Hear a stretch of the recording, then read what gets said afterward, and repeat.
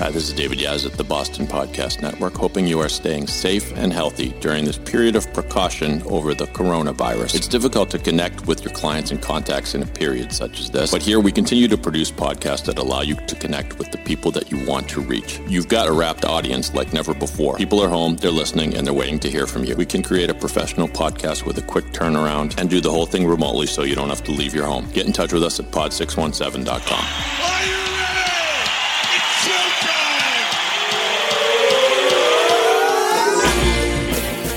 From the Pod 617 studios in Westwood, Massachusetts, it's the Boston Podcast with David Yaz and a rotating cast of characters from Pod 617, the Boston Podcast Network. This is our f***ing city. Hello, ladies and gentlemen, boys and girls, all the ships at sea, lovers, muggers, thieves, everybody out there. Thanks for listening to the Boston Podcast. It's the show where we tell the stories of your city through the voices of your city. And here we are all in our respective bunkers, day 190,000 or something. I don't know. I don't get these things where people, it's day 68. When did you start counting? I don't know. We all started counting at different times. We all started hunkering down at different times. Well, I'm out of alcohol, people. That's my crisis. And that's probably why I'm a little cranky this morning. However, I have a great guest, and her name is Fawn Zarge. I'm going to make sure the studio audience, yes. Fawn, how are you? I'm good. Thank you. How are you? Good. You look none worse for the wear. Your quarantine going okay? It is. All things considered, I can't complain, really. That's Things are good. You can if you want to. This is Boston. We can be bitter. So Fawn is an expert in employee training. She is someone who combats employee burnout. She's a self-proclaimed resilience specialist, which is good because we all need some resilience. Did you know resilience and resiliency means the same thing? A completely extra word.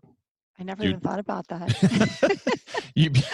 I wouldn't expect that you would. Most people don't, because it's kind of a point. I when I was a writer at Lawyers Weekly, I was writing something and I was looking up the difference between resilience and resiliency, and there was none, and it made me a little angry. Anyway, so Fawn, first, I have to tell our listeners funny story. I'm preparing for this interview as I do the extensive research that the crack research department here at the Boston Podcast does. And by that, I mean the 7 minutes before the show where I tried to brush up on what Fawn does for a living. It occurred to me that we had met years earlier. Don't worry, nothing scandalous, listening audience, but Fawn was dating my fraternity brother. This is back in, can I tell people when it was?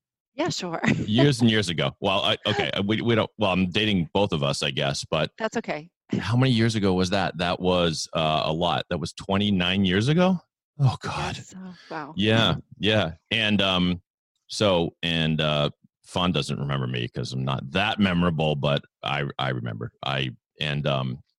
Did it come back to you at all when we started talking about it before the podcast, Fawn? A little bit. I'm sure it will more as I think about it. You did confirm that it's you. Yes, 100%. Fawn spells her name F-A-U-N, and I'm not saying that's why I remembered, but Fawn's an unusual name. But anyway, and by the way, her website, best way to find you, Fawn, website, zarge.com, Z-A-R-G-E. Yeah. Okay. Exactly, just like large but with a Z. Large with a Z. Instead of an L. Very good.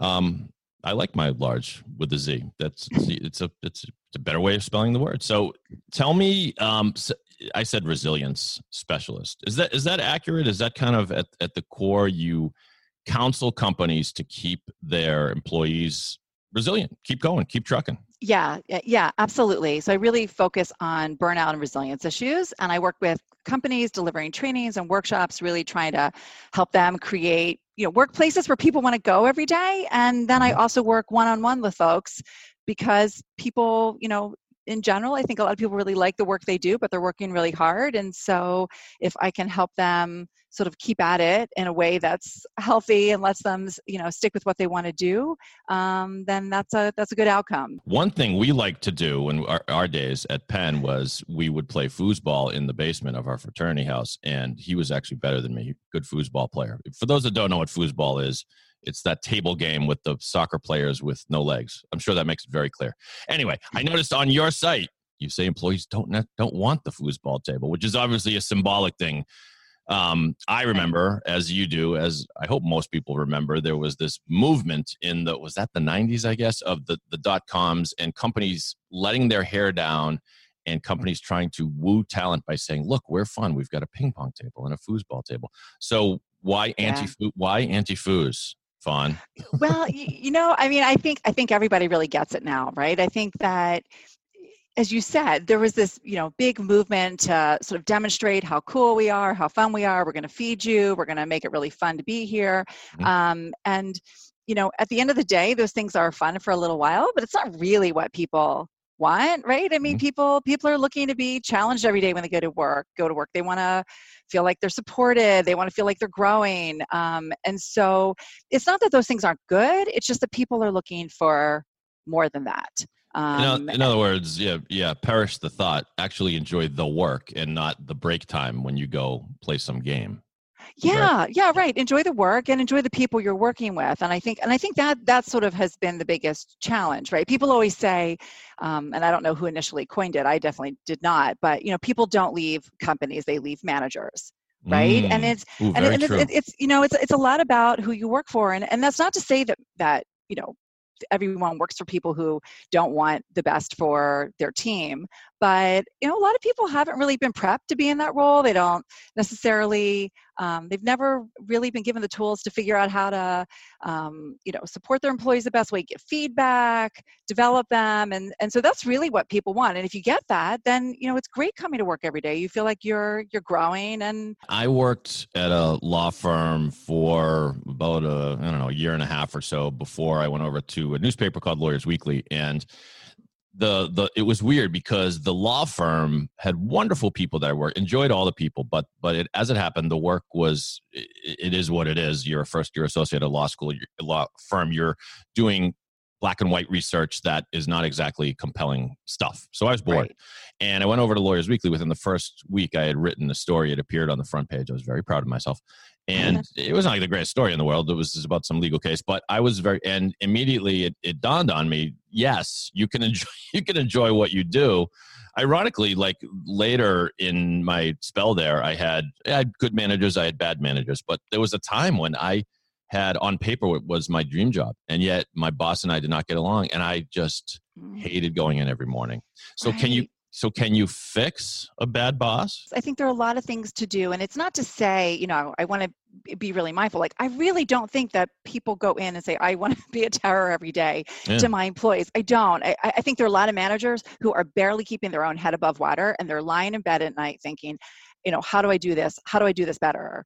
I mean, I think some of it is, more sort of broad training for managers, but some of it are small tweaks. And, like here's an example I hear all the time.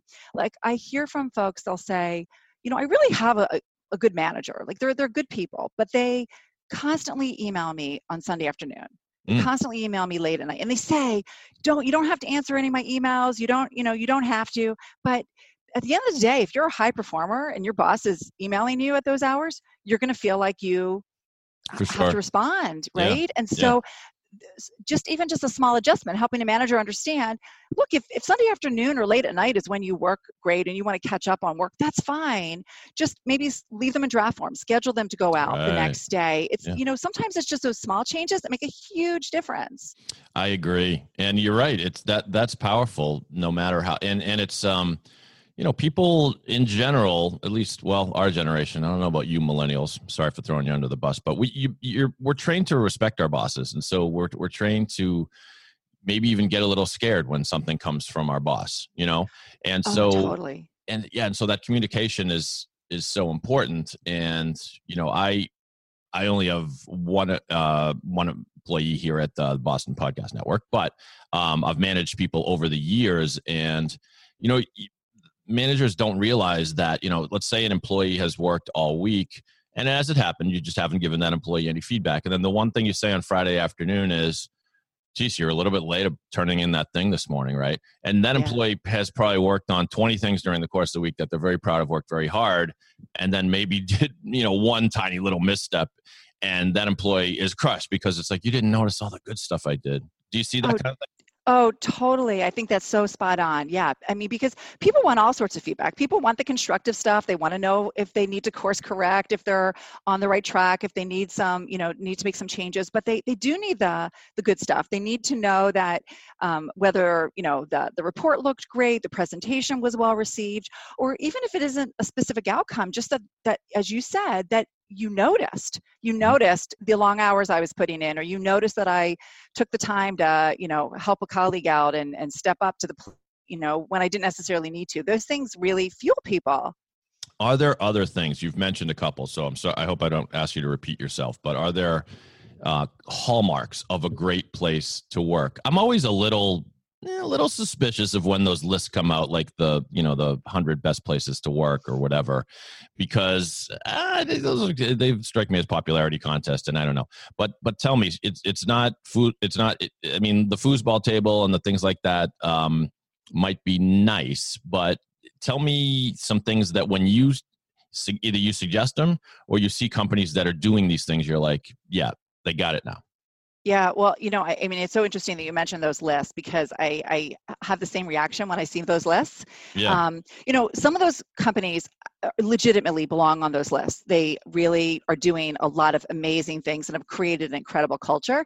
And some of those companies are on the list because they have certain policies in place. But at the end of the day, as we were talking about, it comes down to who you report to. That's really what's going to drive the experience that you have every day.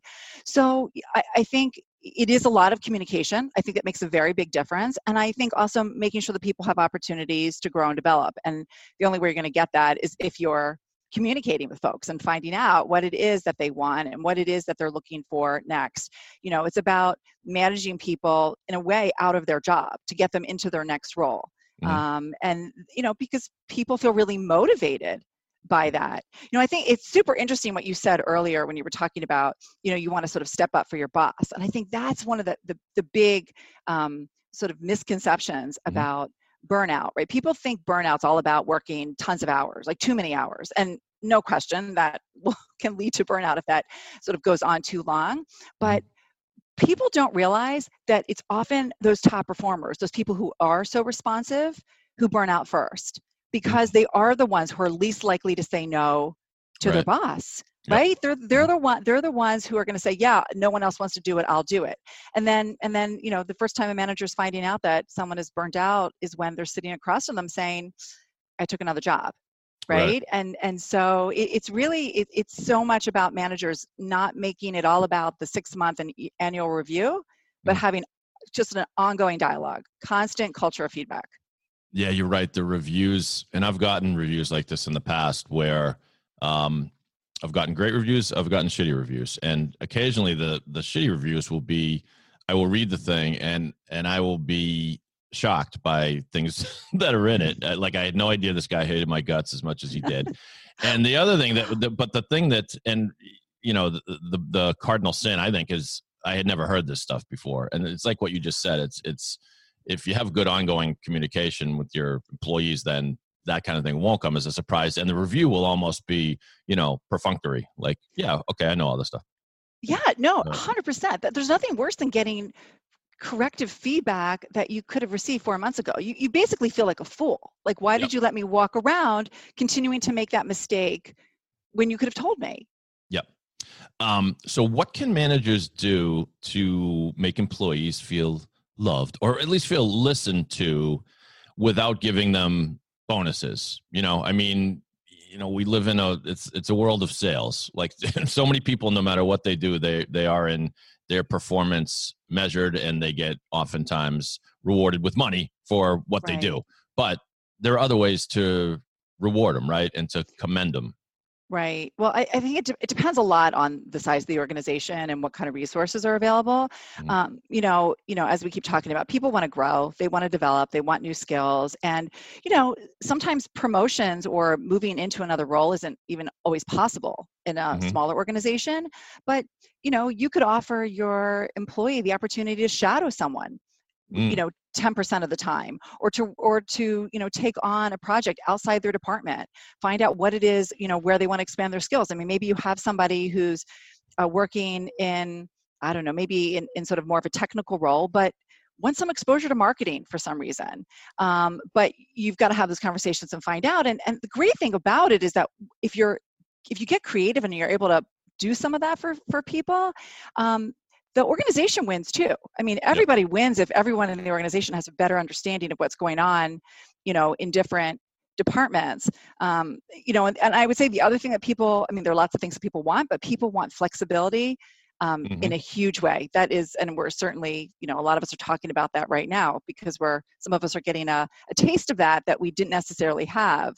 Yes, a strong dose of it. Exactly. Yes.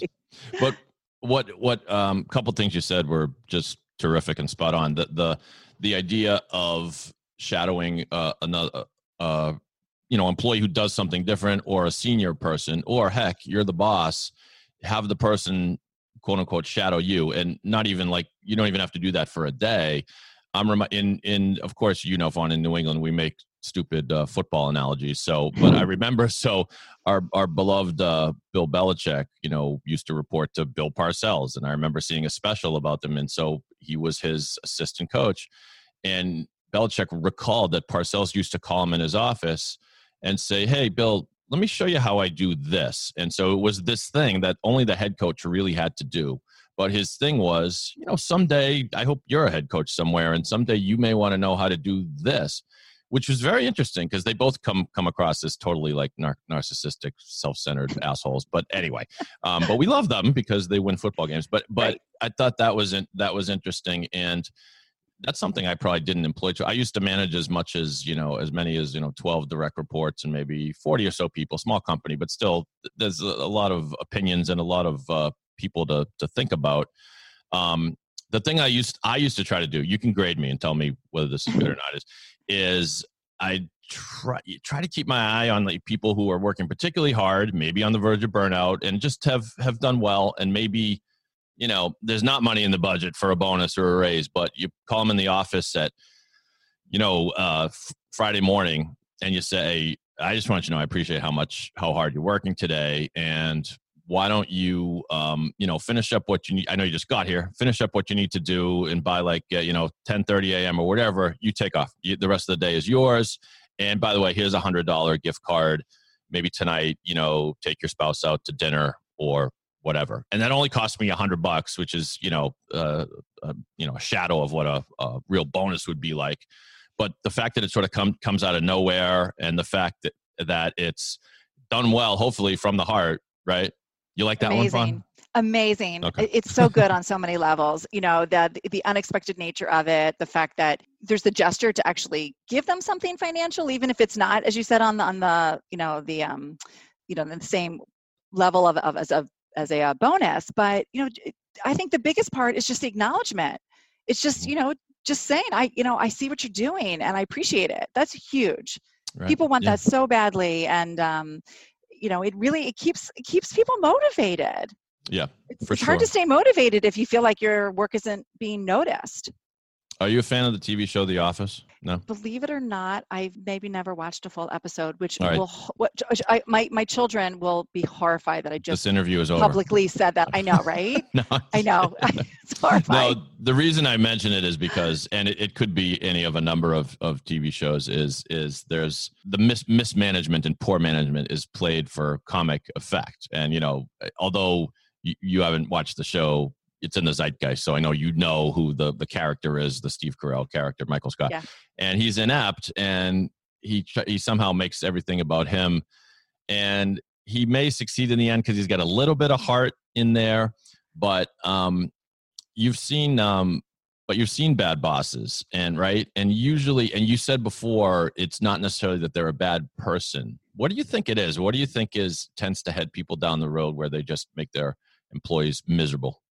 I honestly, I think a lot of people are moved into management because they were really good individual performers. Mm-hmm. And so that's like the next promotion for them, is they are suddenly managing, which may be great and may be in fact what they want, but they haven't really been trained on how to do that. No one's really prepared them on how to do that. And I think for so many of them, it's so stressful because they still have all of their responsibilities, and now they're managing and they feel out of their element, and they just need some support and some training.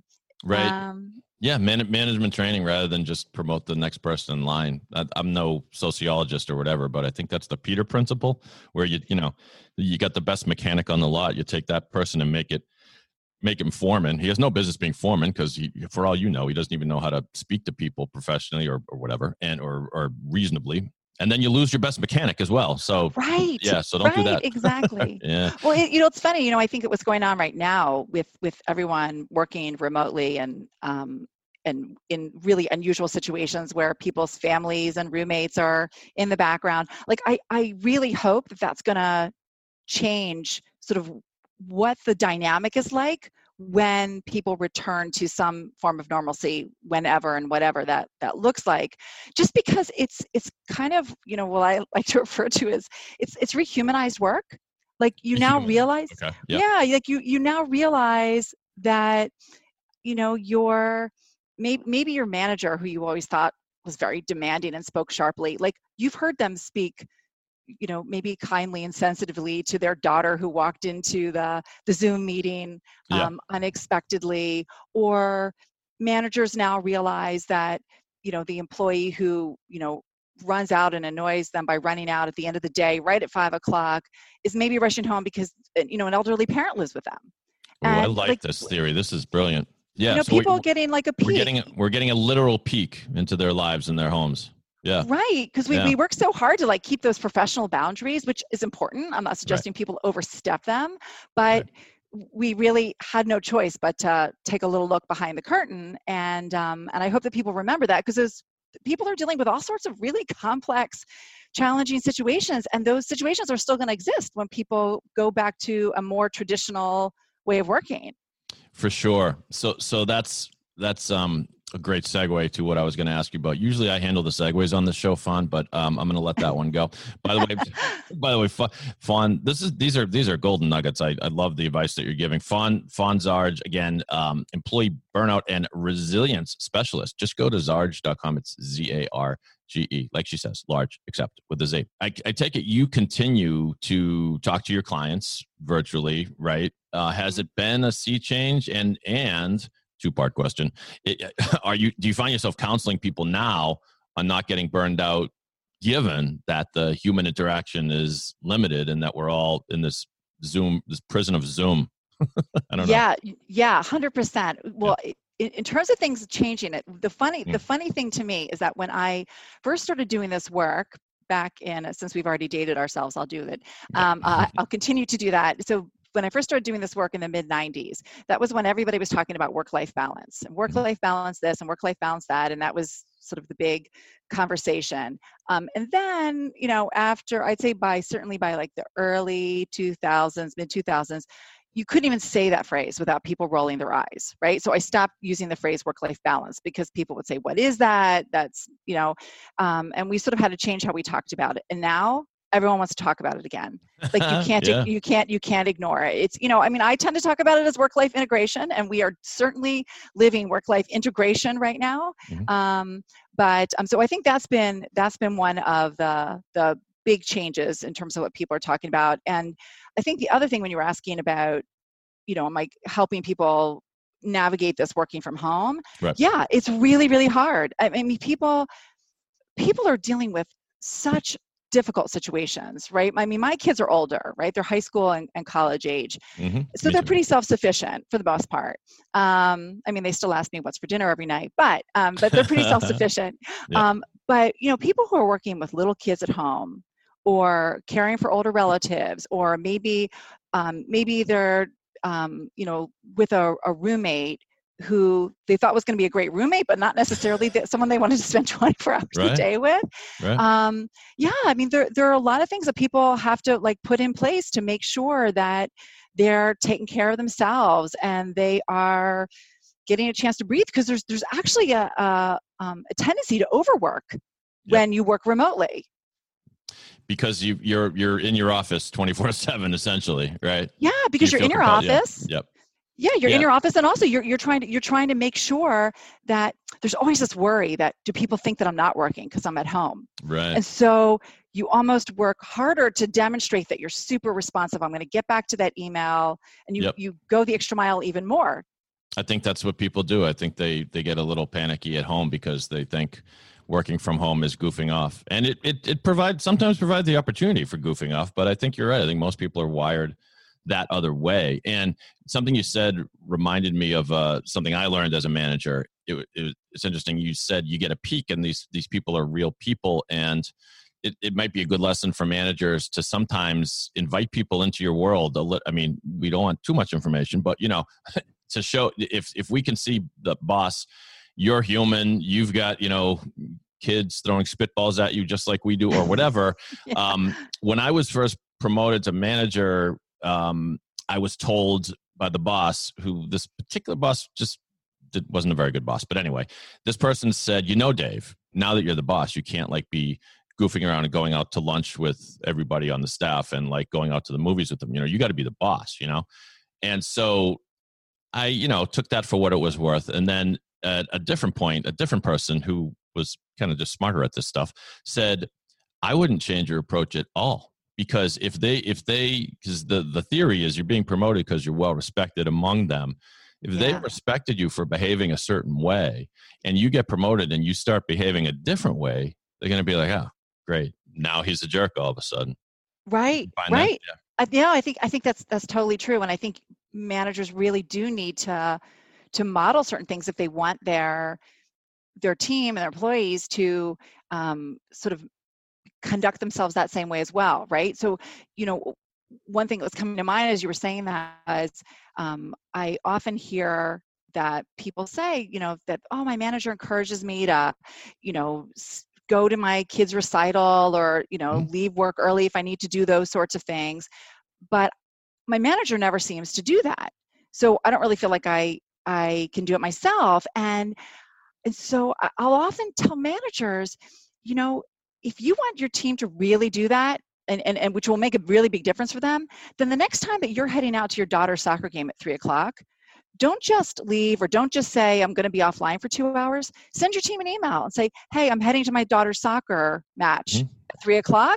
If there's an emergency, text me. Otherwise, I'll be back online at 5. Right. That's really powerful when you're willing, as you said, to be a little bit more vulnerable and open as a manager about what's going on in your life.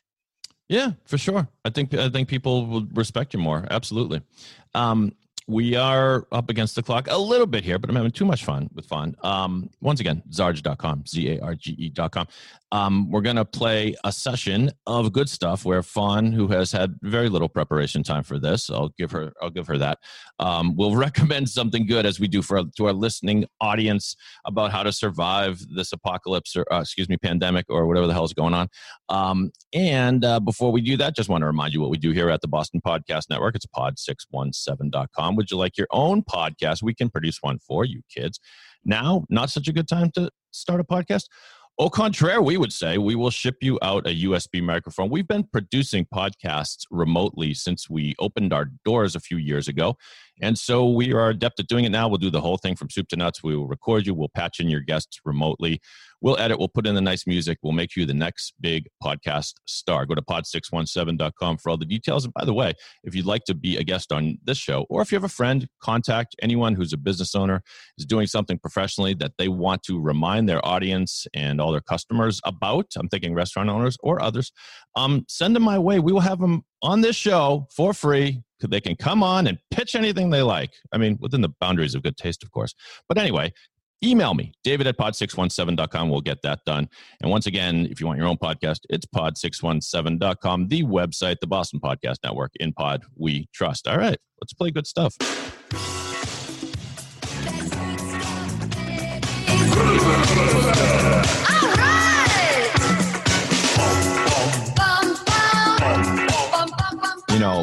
Most guests dance a little bit during the good stuff theme. Fawn, she's got her arms crossed. I don't like the nonverbal communication that you're sending me. I'm just kidding. I'm joking. We're on a Zoom call after all. There's only so much you can do. Do you have, Fawn, a recommendation, something good that has maybe brightened your spirits a little bit in these challenging days? I think that the thing that has been the most fun has been that this is given me and other people the time to reconnect with old friends, people I haven't talked to in so long. So I was really into my youth group in high school. Mhm. And I'm still in touch with many of those people through Facebook, but certainly not everybody. And one of my friends organized a reunion Mm. by Zoom a couple weeks ago, and it was amazing. And I mean, How many people did you get on? about 50 were on 50? this. Yeah. Wow. And it was so funny because someone was texting me during it saying, is it just me or is this awkward? Because and it wasn't awkward the whole time, but the first like 10 minutes, we were all just grinning and just scanning, like staring at the screen. Because right. There she is. And there she yes, is. yeah, exactly. So, whether it's a huge group or just a few people, and I know I'm not the only one who's experienced that. I think it's been amazing. It's just, you can reach people now. You can, people aren't running around as much. We're all really busy with our lives, but I don't know. I think this situation has afforded a little bit more opportunity to do things like that. And it's been amazing. Absolutely. Now with the 50 people on the call, I'm just curious, was someone kind of hosting and was there an agenda? Was everyone just kind of talking? Because it sounds like there chaos. should have been. Oh, okay. Wow. And with 50 people, I give you a lot of credit and a lot of patience for those on the call. I imagine it's fun. Like you said, there's no doubt. I did one with some college buddies. I've done one with camp buddies. And those first few minutes are so cool when you see people pop up that you haven't seen in a while. And like you say, I mean, it's giving us, we shouldn't have waited for a pandemic to connect with all of our old friends, but right. Silver lining, right? My thing is, when you do it once, it's fun. When you do it a second time, you got to have something, a game. And this is the tip I've been giving to our listeners. Do a trivia game. If you go to, let's see, jackbox.com or jackbox.us or something. There's a trivia game called You Don't Know Jack, and there's an online version, and you can do it on a Zoom call, and then you just share your cool. screen. Yeah, and it'll keep score for you and everything. And it's not just trivia; it's other stuff. It's like word games and stuff. So something to do. I should check that out. We've done in my family. We did my mom's maiden name's O'Neill, so the big O'Neill clan, all the cousins and second cousins, and we have a pretty big group every Sunday night. We take turns hosting, and you have to set what the agenda is going to be. And we did a film festival. People submitted short videos that they had either, done themselves, like little jokes about people in the family, or even just a funny thing that you saw online with, dogs battling for a bone or something.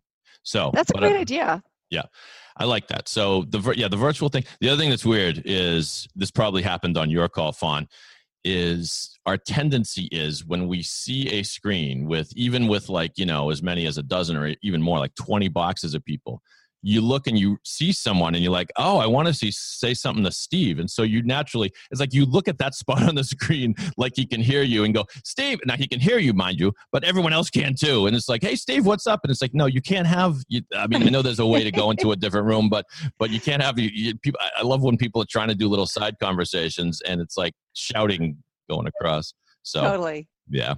Wow. At any rate, we are, like I said, up against the clock, but fun. I hope you had fun. Did you have fun? This was great. Thank you so much. This was so fun. So I've repeated your website ad nauseum. I'll do it one more time. Zarge.com, ZARGE.com. Is that the best way to get in touch with you? Just go to the website? Yeah, you can go to the website, or you can email me at Fawn, Faun at Zarge.com also. There you go. You should email Fawn. She's well connected. She knows a lot of people. She's the go-to person for so many in my network for employee burnout and resilience helping. She would have said it better than that. Anyway, she's awesome. By the way, I didn't mention, you've been quoted in the New York Times, and you work with many Fortune 500 companies. You know what? Go to the website. Read her bio. It's good stuff. She's impressive. You get it, people? Thank you so much. Sorry to sound angry, Fawn, and listeners. It's quarantine talking. At any rate, thanks for listening to the Boston Podcast. If you like this podcast, share it with a friend. Like I said, if you want to be a guest on the show, David@pod617.com is the email you should use on behalf of my old friend and my new friend, sort of, Fawn Zarge. My name is Dave. I'm just a guy from Boston, but if you're not from Boston, you must be the other guy. Enjoy the day, everybody. At least try to. Get to the liquor store before it closes.